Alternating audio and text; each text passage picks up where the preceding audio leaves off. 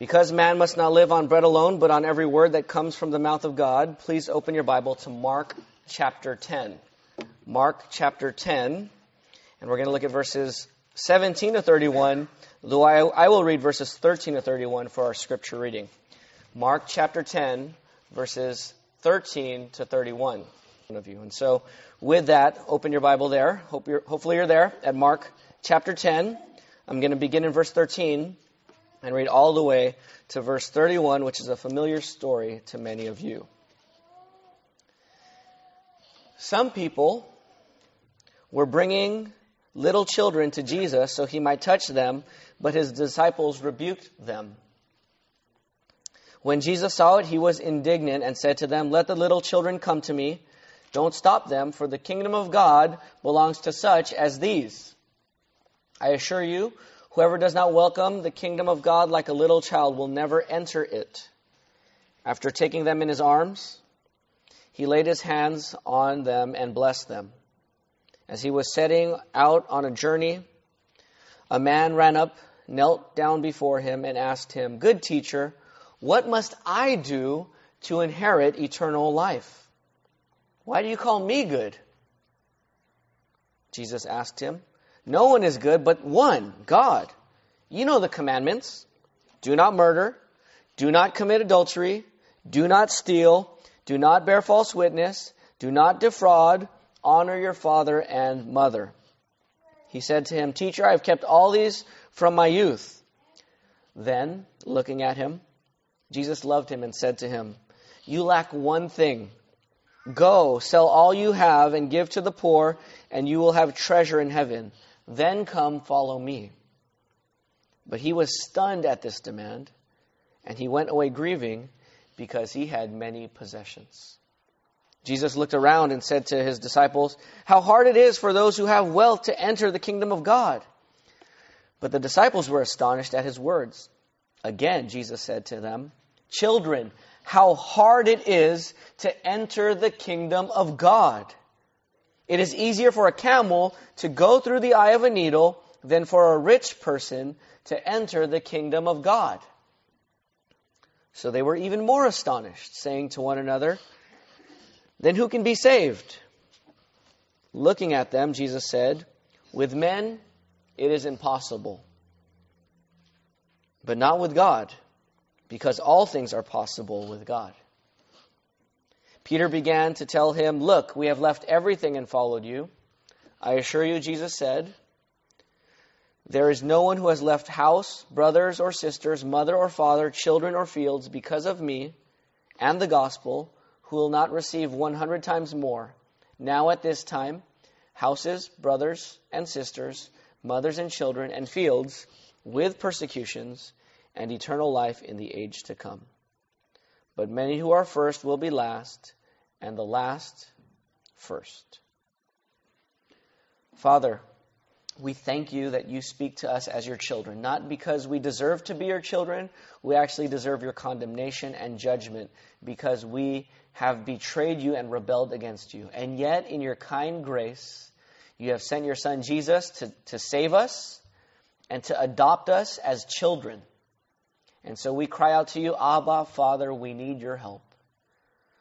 So, Father, would you come now in the power of your Holy Spirit and take these words and drive them deep into our souls, that we might know and love Jesus more. And we pray that any of our friends here who don't know Christ, we ask, Father, that you would give them faith in Christ. Give them a trust in you that makes them willing to abandon everything to follow you. Apart from your Holy Spirit, Lord, we can do nothing. But with him and with your words, you can cause us to bear fruit, and that's what we're praying for now. So would you help us here, even as there are many gospel churches around our city and county preaching this morning. Help us all. In Jesus' name, amen. The quest for the fountain of youth and eternal life is one that crosses the mind of many people who ponder the reality of inevitable death. It makes for good stories. It makes for good movies. Maybe there is a fountain of youth somewhere where I can indeed live forever. When you think about death, you think about what happens after death and life after death. Is there life after death? And so this man here in verse 17, this rich man, asks a very relevant and important question. One of the most important questions you could ever ask in your life. Look at the question in verse 17. What must I do to what? Inherit what? Eternal life. I'm going to die one day. We're all going to die one day. What must I do to inherit eternal life? Now, why is this important? We're all going to die soon. Sooner than we think, for most of us. And even when you expect it, it still comes unexpectedly. And it shakes us because we have not experienced death, and so we have the fear of the unknown by lack of experience. Now, God reveals to us what happens after death, but we haven't experienced it ourselves. So there's that fear of the unknown of what happens when you finally go out and your eyes, you stop seeing and you stop thinking and you're dead. What happens?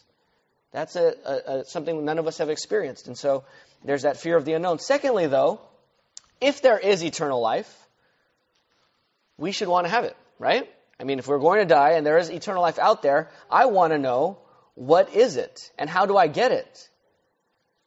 How do I avoid eternal death? If there's eternal life, there must be eternal death.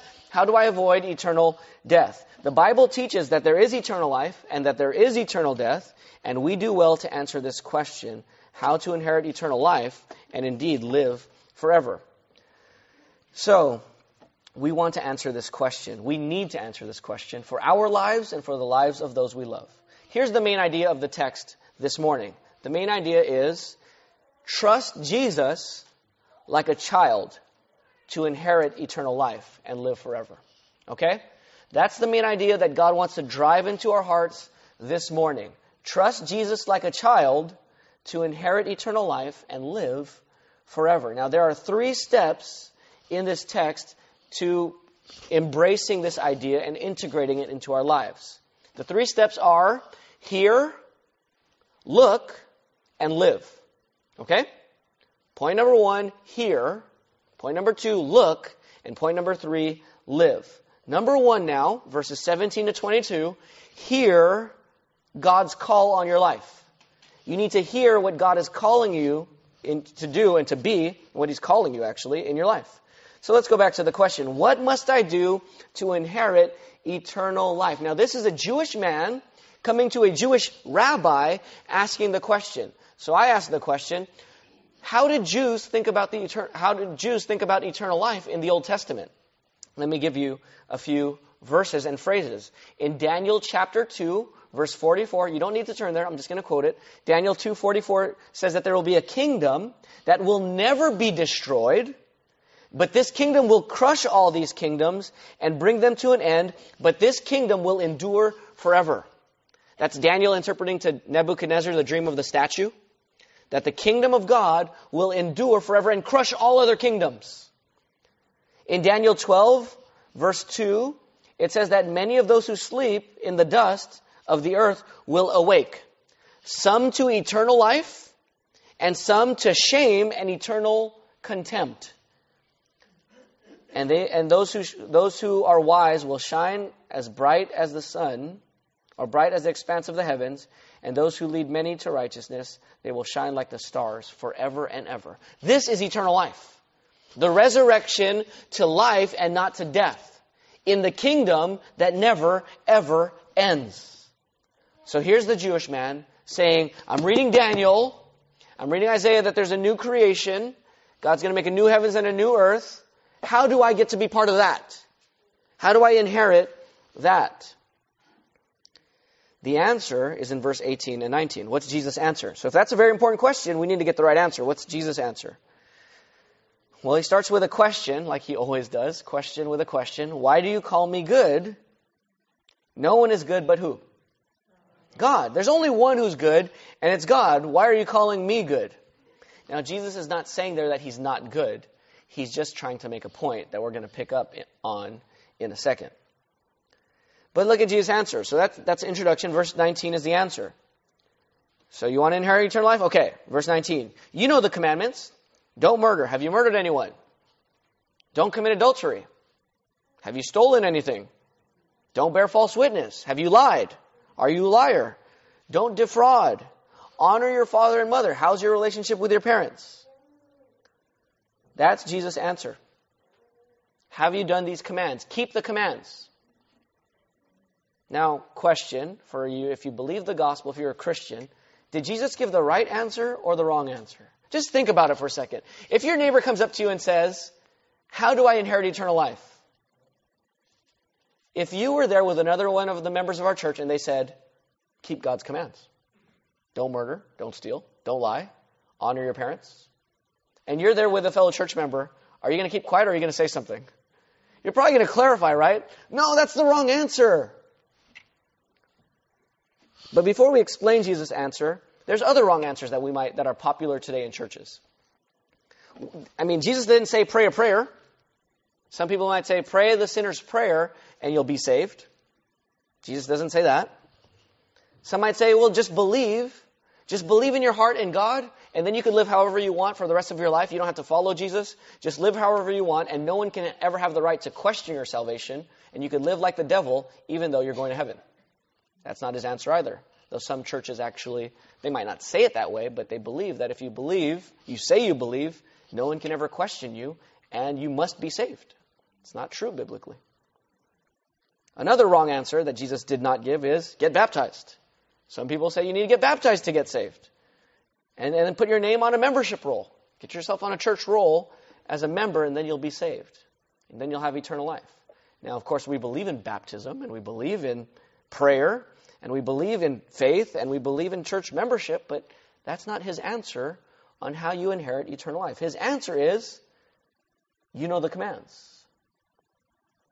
That's strange.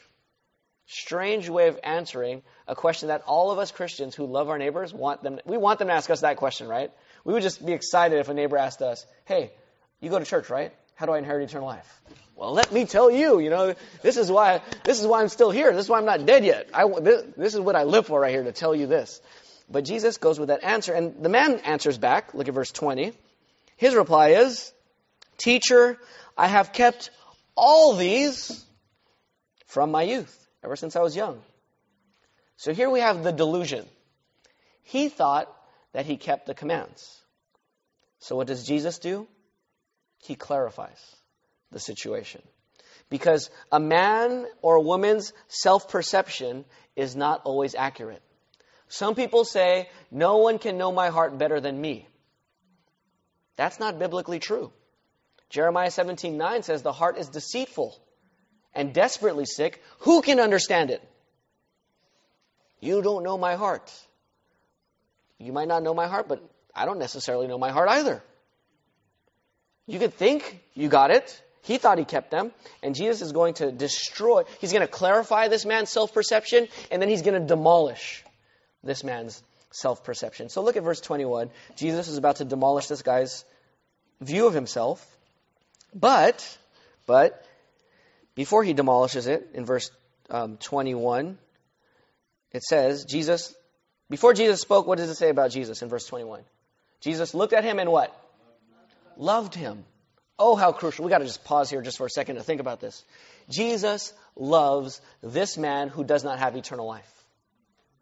He lacks eternal life. He does not lack love from Jesus.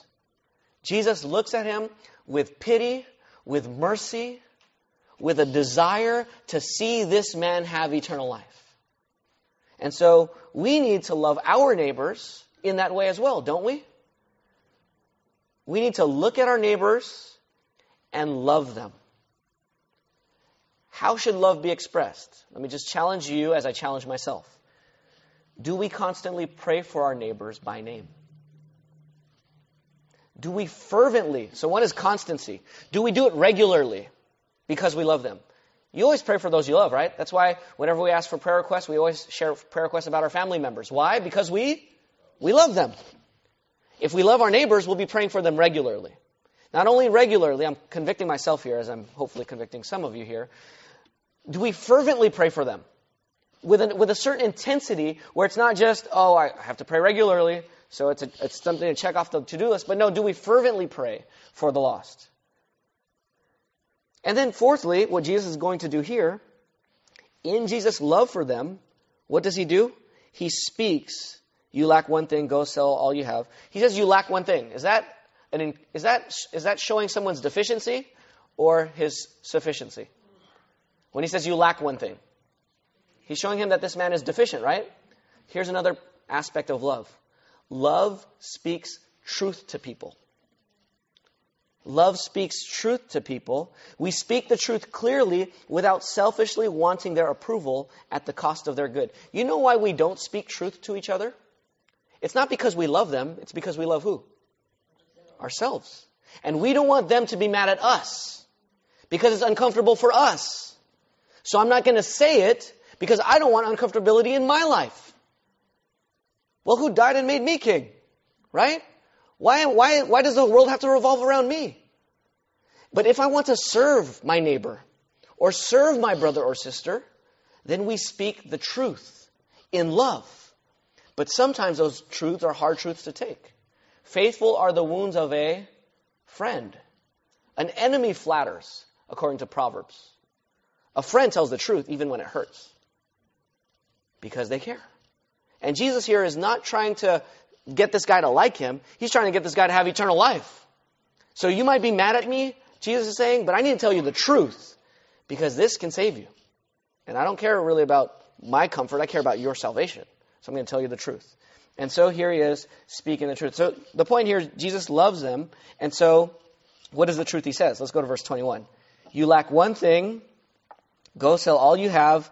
Give to the poor and you will have treasure in heaven. Then come, follow me. But the man was stunned at this demand in verse 22, and he went away grieving because he had many possessions. So did he take Jesus' offer or did he reject Jesus' offer? He rejected it, right? And so this clarifies the man's position. Now remember, the commands Jesus gave most of them are from what we call the 10 Commandments, right? And most of these commands are from the second half.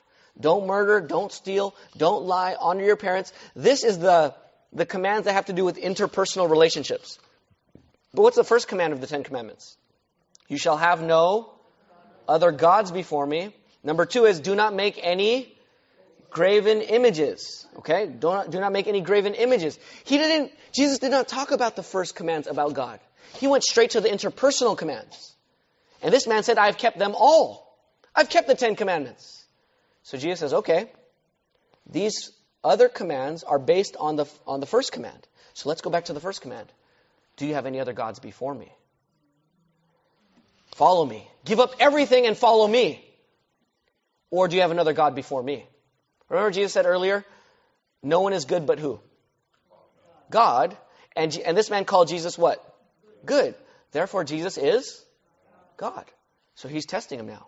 If you really think I'm good, and there's only one who's good, and that's God, then follow me. Have no other gods before me. And does this man keep that command? No, he breaks that command. Showing that even when he keeps all the other commands, he doesn't do it out of love for God. He does it for himself. So even his righteousness is filthy rags, like Isaiah says. And that's the point, is clarification. You are a condemned sinner. You are not good enough. And if you don't hear God's call on your life, I'm talking about a call like a referee makes a call, whether it's out of bounds, whose fault is it, right? Who is it out on? Here's God making the call. You're not righteous. You're a sinner. You're not good enough. You're going to hell in condemnation because you've broken the commands. That's what Jesus is saying. He's making the call here. He's clarifying the condemnation. But then he also clarifies the call. What do you need to do then? Sell all you have, give to the poor, and what? Come and what? Follow me. Okay, question here. Does this mean that every Christian has to go and sell all he has and give all that he has to the poor and come follow Jesus? No. You're saying, okay, and I told you open your Bibles because I want you to check here. You might say, well, PJ, it says that here in the text. You can't just tell me to go against the Bible. I'm not telling you to go against the Bible. I'm trying to help you understand the Bible. Okay? You cannot universalize this particular. If God tells a man, love your kids and raise them in the discipline and admonition of the Lord, he's saying that to the certain man, and you're a man, you could say, well, I don't have kids. Does that apply to me? In other words, it's a very specific command to a specific person for a specific situation. You, rich man, go sell all that you have, give to the poor, and come follow me. In other words, we cannot universalize a particular. Okay? At the same time, some of you are like, all right, great. I'm going to keep some of my stuff. I don't have to go homeless today in the application of this message. Okay, good.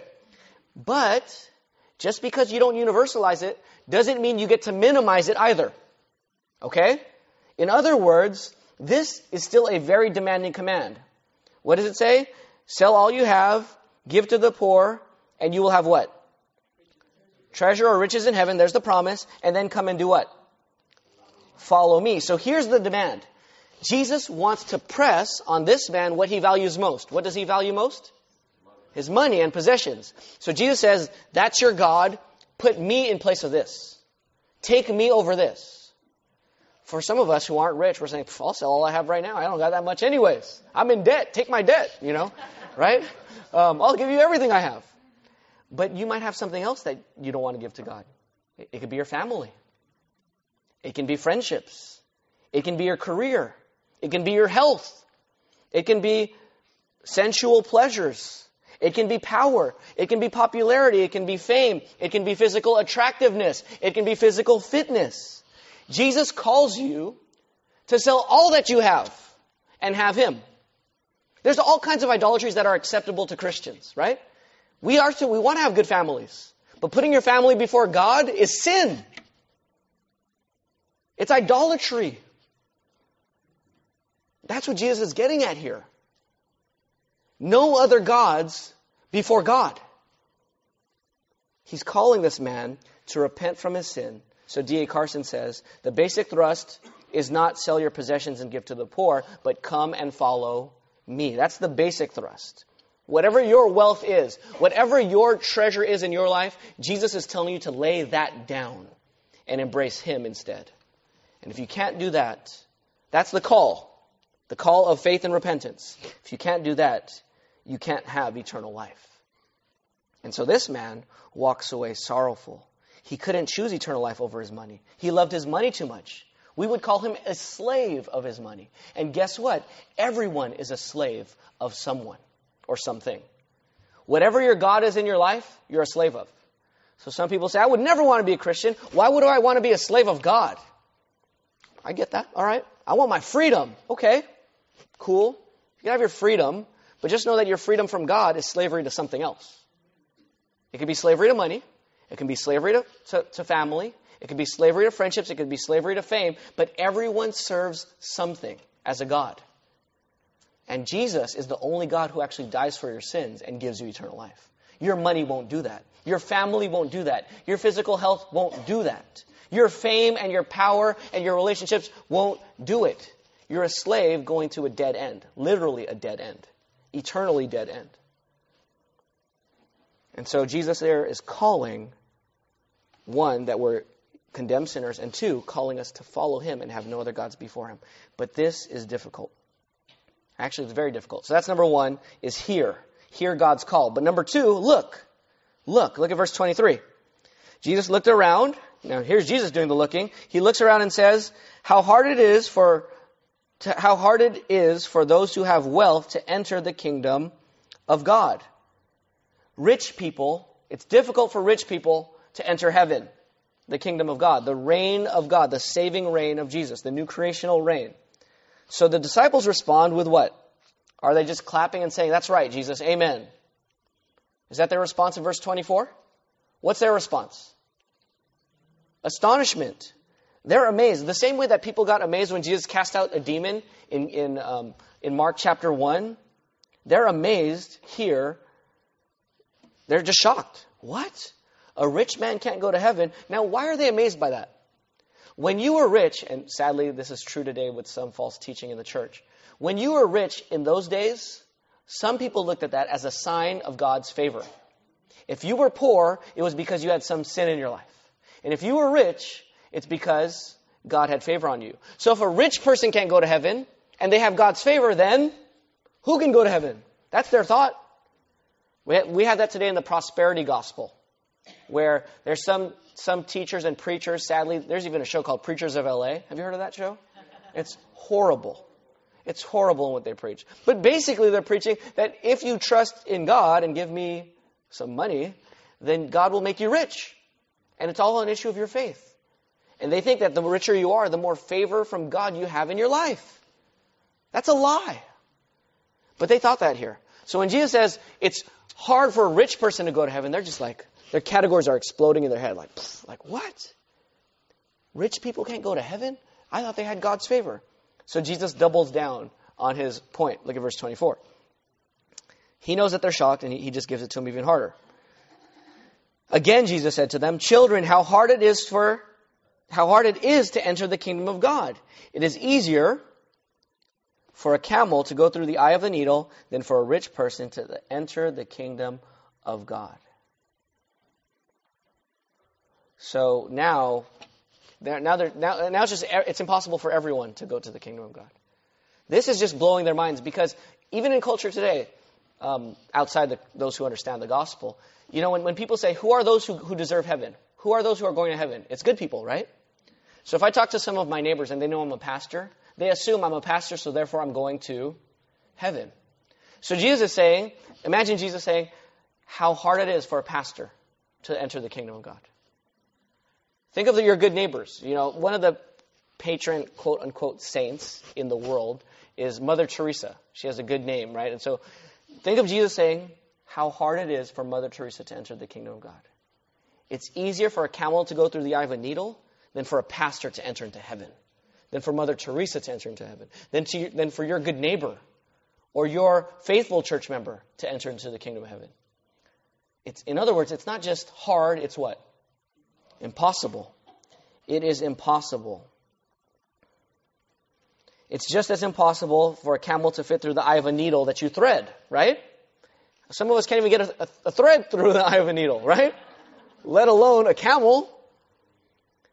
It's impossible for pigs to fly, or to put all the gallons of the water of the ocean into a bottle. As impossible as it is to put all of the water of the ocean into a bottle, so it is for you to enter the kingdom of God. It's impossible. It's impossible not just because you can't be perfect. It's impossible because our hearts are so sick that we don't even want God. This rich man is an illustration of all of us. We want the stuff of life. Singing that song, "I'd Rather Have Jesus," is a hard song to sing if you think about it. I'd rather have Jesus than houses or lands. I'd rather have Jesus than riches or fame. I'd rather have Jesus than food. I'd rather have Jesus than to be the king of a vast domain. This is before democracy when this song was written. To be a king is to have absolute power. Would you really rather have Jesus and be poor than to be the king of the United States? I know we don't have a king here, but to literally have the king where you're the executive, legislative, and judicial branch and do everything you want and have all the money? It's impossible for us to want Jesus over these things. And that's what Jesus is saying. It's impossible. That's his verdict. In verse 26, he says, "Who can be saved then?" And Jesus says in verse 27, "With men it is impossible, but with God all things are possible." It's impossible for you to make yourself a non-sinner. You're a sinner. It's impossible for a leopard to change his spots. It's impossible for you to change your heart. It's impossible for this rich man. God is calling this man and us to give up our most valued treasure and have God as our treasure. That's what worship and holiness is. That's what killing sin is. But it is impossible for us to do this on our own strength. We are not willing to give up or sell our most cherished treasures for Jesus. For me, it's my kids and my wife. It's my family. Jesus is telling me, put me before them. Give them up and follow me wherever I tell you. It's impossible for us to leave our everything and give it all away to follow Jesus. It's too high a price. We can't do it. It's impossible for you. You can't do it. But there's someone who did. Jesus left everything. Did he not? He sold it all. He became poor to give to those who are poor in spirit. 2 Corinthians 8:9 says this, "Though he was rich, for your sake he became poor, so that by his poverty you might become rich." Jesus gave it all up and followed the Father. Even praying in the garden, let this cup be passed from me. No, you got to drink the cup of wrath. You got to go hang on the cross. You got to face my judgment for the sins of the world. And Jesus did it. He gave it up. He did what he's telling this rich young man to do. He did what we could not do. And as he dies for our sins and rises from the dead, he opens the door of salvation and gives us the power to give up everything to follow him. Amen? Amen? Praise God we have a Savior, because we are too weak. It is impossible for us to worship God and love him with all our heart, soul, mind, and strength. We're too idolatrous. We're too selfish. We're too sinful. And yet Jesus gives it all up to break us free from our sin and from our condemnation. So here's the good news. You look away from yourself. Remember, point 2 is look. I didn't tell you where to look. Look away from yourself and look to who? God. With men it is impossible. With God all things are possible. Don't look at yourself. Don't look at how spiritual you can be. Don't look at your obedience and righteousness. Look at his righteousness. Look at his death. Look at his resurrection. If you're not a Christian here this morning, we want you to understand one message. So if you're like, I don't understand what's going on here, this is a really old book, I'm confused, just listen for 1 minute. Let me just tell you the gospel in 1 minute. God made you, and he owns us all. And we are accountable and answerable to him. God made us to reflect him because we're made as humans in his image. But we have sinned and rejected God. We have rebelled against God, and God therefore calls us sinners, and we are judged and sentenced to eternal condemnation in hell forever for our sins. But here's the good news. So if you're not a Christian, this is what we want you to hear if you hear anything today. God sent his son Jesus to be perfectly righteous, to die on the cross for our sins, to rise from the dead, so that if you would turn from your sins today and trust in Jesus, you can be saved today. God would give you the power to break free from your slavery to stuff and to people. That's the good news, and that's the offer God has for you this morning. This can't do, we can't do it, becomes a can do because Jesus did it. It's because of the gospel. And notice this man's question. He says, what must I do to what? Remember verse 17? What must I do to what? Receive, there's a better translation. Inherit eternal life. In other words, what must I do to become a what?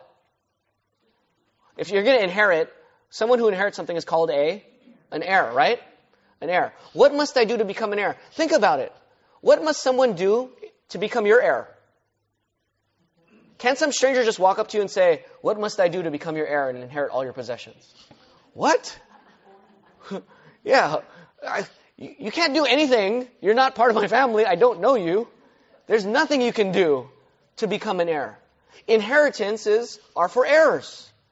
You don't do something to become an heir. You're born into it. Or you're born again into it. You're adopted into it. And just think about adoption. What does the child have to do to have the adopted parent choose them? What do they do to earn that adoption claim? Nothing. In other words, we Christians call this grace, not works, right? The question is wrong. What can I do to inherit eternal life? Nothing. You can't earn it. You don't earn adoption. You don't earn inheritance. You don't earn becoming my heir. I give it freely by my grace. Will you receive it? God gives it by his grace. So look away from yourself and look to the God who is graciously saying, come and have eternal life and be my child. Okay, that's number 2. Number 3 is brief. So hear God's call that we're sinners and that we need to follow Christ. Look away from yourself because you don't have the power to answer that call and to meet that standard. Look away from yourself and look to who? Look to God, because all things are possible with him through Christ and the gospel. And now third, live. Live eternally and enjoy eternal life right now. You know when eternal life begins? When you get saved. It doesn't begin after you die. Eternal life begins now. So I want to challenge you, brothers and sisters. If you have repented and trusted in Christ, are you living eternal life today? What do I mean by that? Look at verse 28. Here's Peter strutting his badge of giving up everything for Christ. Look at verse 28. Peter says, look, I have left everything in what? Or we have left everything in what? Followed you. We did it. You said it's impossible. We did it. Patting himself on the back. We did everything, we left everything and followed you.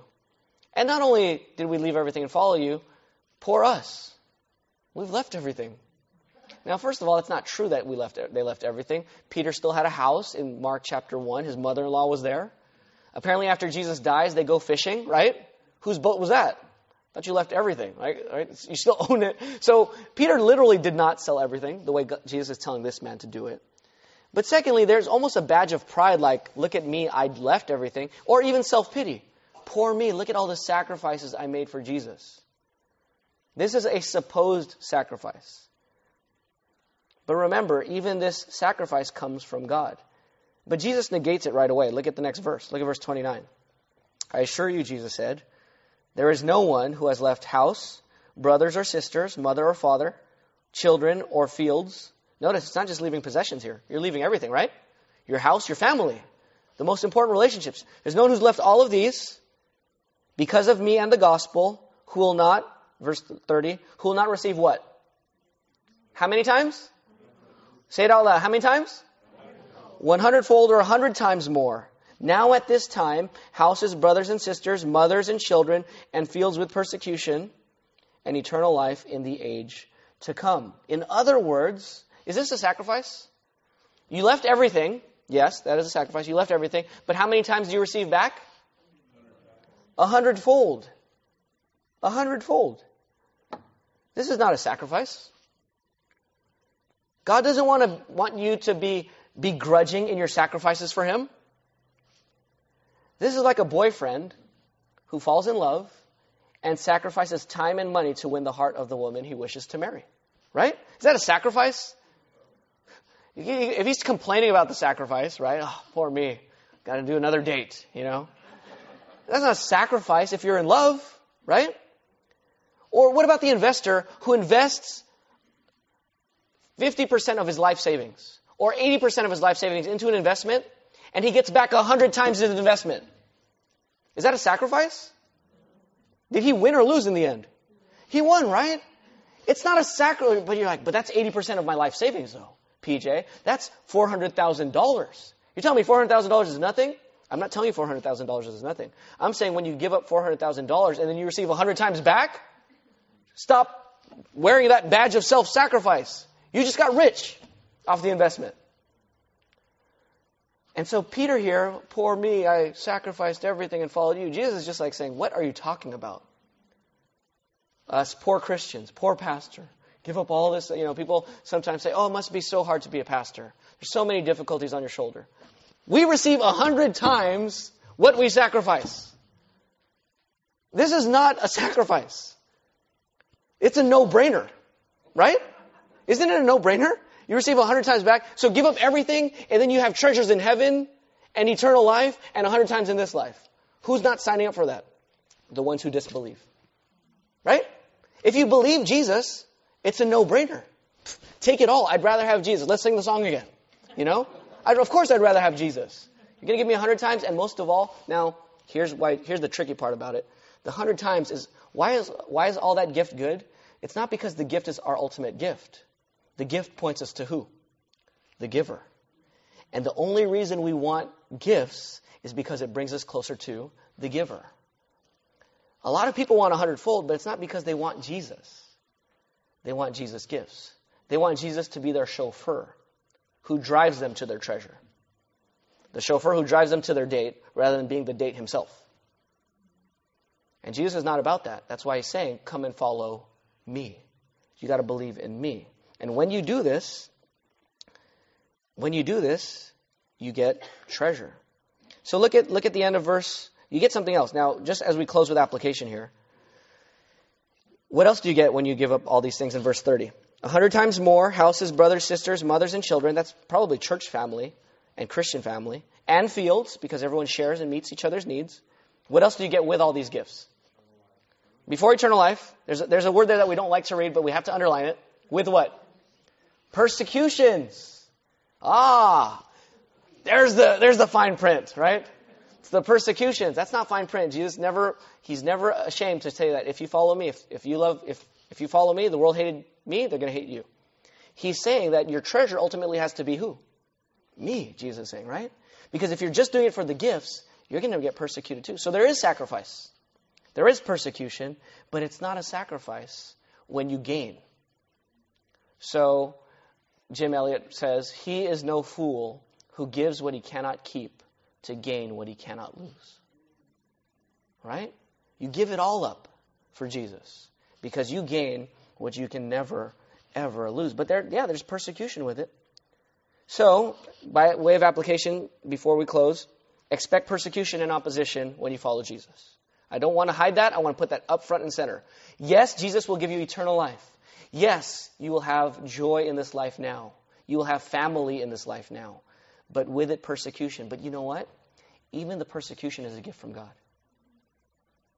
James 1:2 says, consider it a great joy, my brothers, whenever you encounter various trials, because the testing of your faith produces endurance, and when endurance has its perfect work, you will be mature and complete, lacking nothing. When your trials in your life bring you closer to God, you win. Right? So persecutions are a gift, but I want to say this up front to Christians. If you're going to live eternal life right now, you have to expect persecution and you have to embrace it. Don't avoid it. Don't run from it.